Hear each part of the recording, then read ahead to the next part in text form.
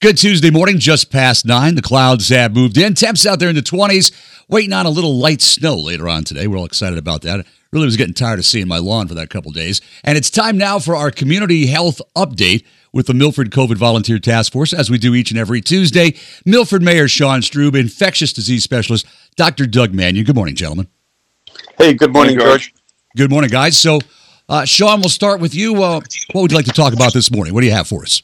Well, we've got some promising news. First of all, for restaurants and gyms, on April 4th, on Easter in Pennsylvania, the restrictions on restaurants are going to loosen up a little bit. Restaurants will be able to go to 75% capacity.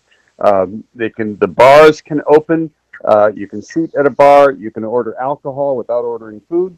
And the last call can be after 11. Social distancing, of course, is still important. That applies to restaurants, but also gyms, casinos, and malls. Their capacity will increase a little bit as well. So that's a progress, and that will take effect on Sunday, April 4th, Easter Sunday. That's good news. People looking forward to that. That's certainly a happy news. And what else is happening within the task force?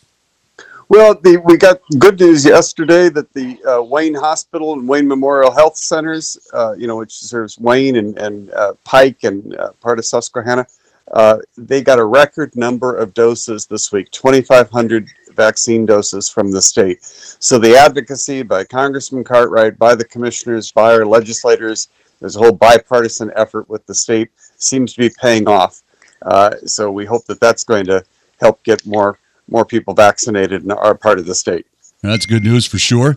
Now, Doug, we wanted to talk about vaccinations. We're talking about getting more people vaccinated, but some people are still a little apprehensive. Yeah, so really good news is that the number of people being vaccinated on average daily in the U.S. is up to 2.43 million.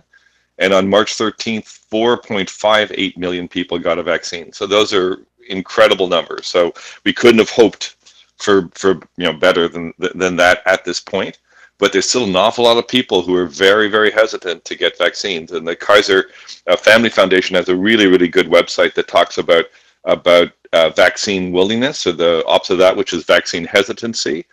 And 21% of Americans over the age of 75. So the most vulnerable population, the population in which over 85% of all deaths occurred, 21% of people 75 or over have not even tried to get vaccinated, which is really kind of scary. And then there's a whole bunch of data about breakdown by race and ethnicity and a whole bunch of other things. But one of the breakdowns I found the most interesting was among political affiliations.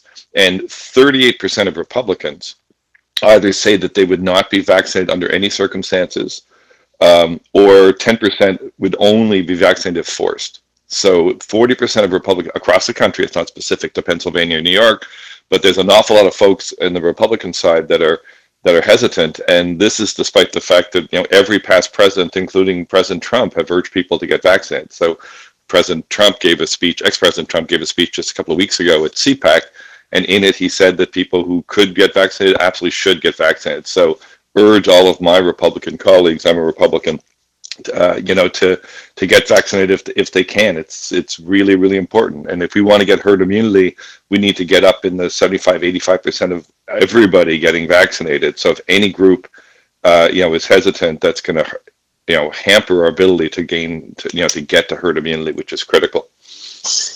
I think it's also important to understand that when people see things on social media that cast doubt on vaccine or that over-exaggerate the risks or question its efficacy, a recent study by Facebook showed that 111 people of the over 1 billion on Facebook are responsible for more than half of that questioning vaccine content that shows up on Facebook. Did you say 111? 111 people are responsible for more than half of the memes and the stories that the vaccine questioning content. Wow, that's interesting for sure. That's crazy stuff. It is. What about the numbers, Dr. Manion? We've been hoping these numbers, they're right around 350 for our counties per 100,000, 14 days. Are they starting to go in the right direction? Yeah, so among the Pocono counties, sadly, Pike is now doing the worst, and I'm very competitive, and Pike is at 406, Carbon's at 224, Wayne 252, and Monroe 392. So Pike, that had been the best, is now the worst. Although Pennsylvania is doing significantly better than its neighboring states. So Pennsylvania is at 266, New Jersey is at 602, and so New York, New Jersey, and Connecticut are all seeing pretty significant spikes. PA is staying kind of stable, although Pike County is going up a little bit. But this thing is not, this thing is still around us, and it's extremely dangerous. And there's still 1,000 to 2,000 Americans dying per day. And so people need to be really, really careful. And let's allow this vaccine rollout to occur. If you're eligible, get your vaccine, please, please, please. Because the other thing, too, I guess, on this is that the governor of PA is kind of waiting until enough people in the 1A category get their vaccine to open it up to 1B. So the people that are hesitant among the 1A group are actually lengthening the time before it can get to the next group and the next group. So I can't emphasize enough that if you're eligible, please, please, please get your vaccine. Some very, very interesting information there. And you think that the vaccine area-wide is going to become more and more available over the next 3, 5, 7 weeks? Yeah, so Sean, I'm sure knows more about this than I do, but I had mentioned before in this program that Pennsylvania has a mass vaccination plan that's now kicking in. So they're going to be opening up these large clinics for mass vaccination that's less targeted than is currently the case. Waiting on news on that. It definitely, over the next several weeks, it's going to be much easier to get vaccinated in Pennsylvania. Okay. Sean, if anybody wants to help out your group, I know you've done so much for your area over the last year, helping out in all different ways. How can they get a hold of you and help you out? protectpike@gmail.com if they want to reach us. And if people are able to contribute financially, go to greaterpike.org. Greaterpike.org. Contribute to the Milford COVID Relief Fund. And we can find you guys on Facebook, social media, of course, as well. You bet. Milford COVID Volunteer Task Force on Facebook, a lively page. Sometimes there'll be 100 posts in a day, but it's a really good discussion and review of the very latest research and information that's coming out. All right. Fantastic. And most important, there's no fake news. It's a fake news-free Facebook page. That's right. Okay. Anything else, Doug? Well, just last thing, though, is remember we track the percentage of people who get tested who test positive, and you want that number to be well below 10%.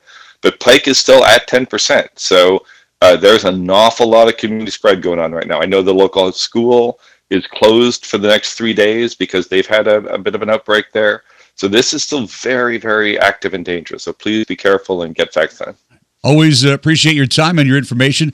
A lot of folks tune in each and every Tuesday to find out where we're standing as of the moment you guys provide that information to us. Thank you so much, Sean. Thank you so much, Doug. Have a great day. Hey, thank you, George. Awesome. Talk to you next week.